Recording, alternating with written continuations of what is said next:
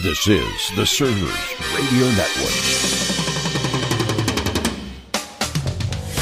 This is your server's moment. Every moment is a part of a server's journey, and we hope this moment will be motivational for you, for your journey of serving your customers, your coworkers, or your family. I'm Rocky DeStefano, and here is today's server's moment.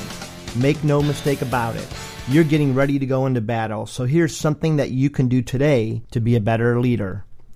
Thanks, Rocky. I'm Foster, and here's my moment for you today. So today we're looking at the concept of treating your crew. And in the past, we've talked about finding ways that you can come in and give them encouragement notes and kind of buy into them.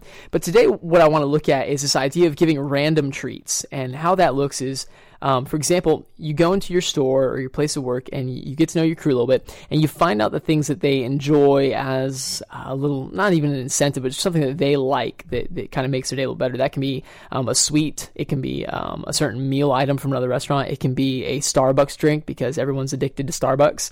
And so, for example, on my phone right now, I've got a list of some of our crew members and their favorite Starbucks drinks. And so what I'll do sometimes is go to Starbucks either before a shift or in the middle of a shift when I'm on break, and I'll go and just randomly order a certain person's drink. I'll come back and I'll let them know, hey, I got this in the kitchen and the drink rack for you.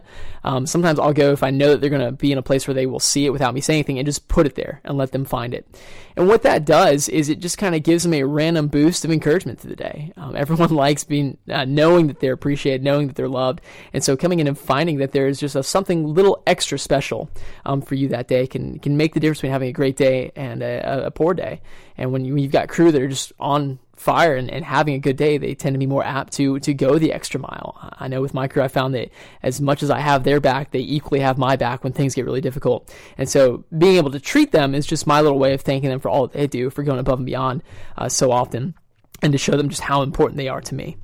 And that's it. This was Treating Your Crew, and I'm Foster. And that's it. That's it for this moment.